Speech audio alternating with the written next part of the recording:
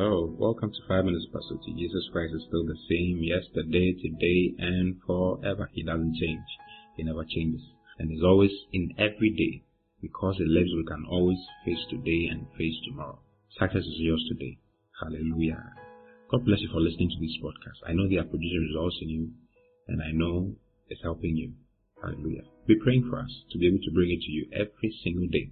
In Jesus' mighty name. Well, we've been doing the prayers of the Spirit, and we are still on it. I know it's a very long series, but it's so interesting, so lovely.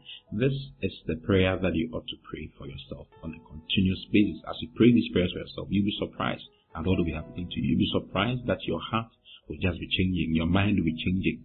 You'll be surprised that the Word of God will open up to you. You'll be growing in the Spirit, and real prosperity is rooted in the Spirit. Hallelujah. Real prosperity, you can ask Job about it. Real prosperity is rooted in the Spirit. You can ask David. All these men prospered on every side of their life because they were spiritually sound.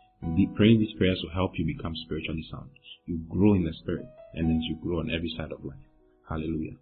Well, today we are still examining Ephesians chapter 3, verse 15 downwards. But I want us to look at verse 17. It says, I pray that Christ may dwell in your hearts by faith.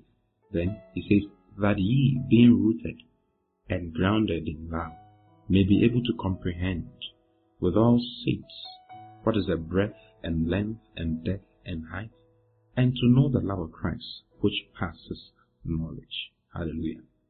He says that as Christ dwells in your hearts by faith, you will be rooted. You see, when Christ has full influence over your heart, you will be established in God. You see, he says that ye being rooted and grounded in love, you'll be rooted and grounded in love, because Christ is love. You see, Christ is the love of God expressed to humanity. You see, so as Christ has his dominion over your heart, you'll be surprised that the love of God in your heart will just be increasing. Your love for humanity, your love for God will just be increasing. You become kind all of a sudden. And you have a greater understanding concerning love. You see, he says that you being rooted and grounded, all these are words of establishment. You see, when you're rooted, it's an agricultural thing. A plant is rooted. The more a plant is rooted in the ground, the more established it is.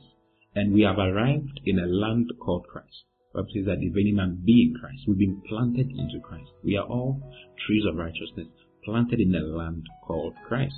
You see, so he says that when Christ has dominion over your heart, you'll be rooted. Rooted in what? Rooted in a land called Christ.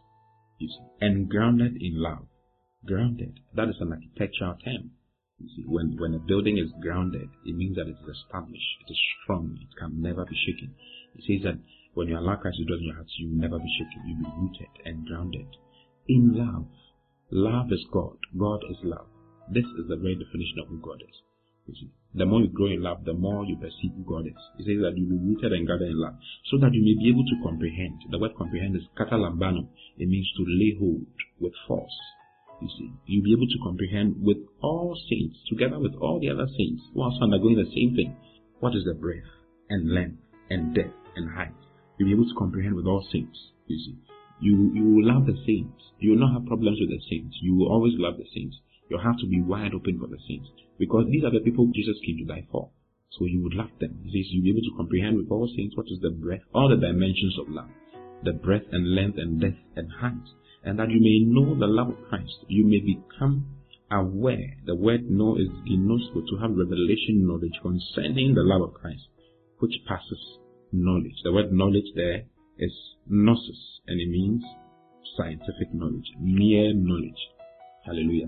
Says he prays that you allow Christ to dwell in your hearts by faith, that ye being rooted and grounded in love may be able to comprehend with all saints what is the breadth and length and depth and height, and to know the love of Christ, to have spiritual knowledge, spiritual insight, spiritual revelation concerning the love of Christ. That love which passes all other kinds of knowledge.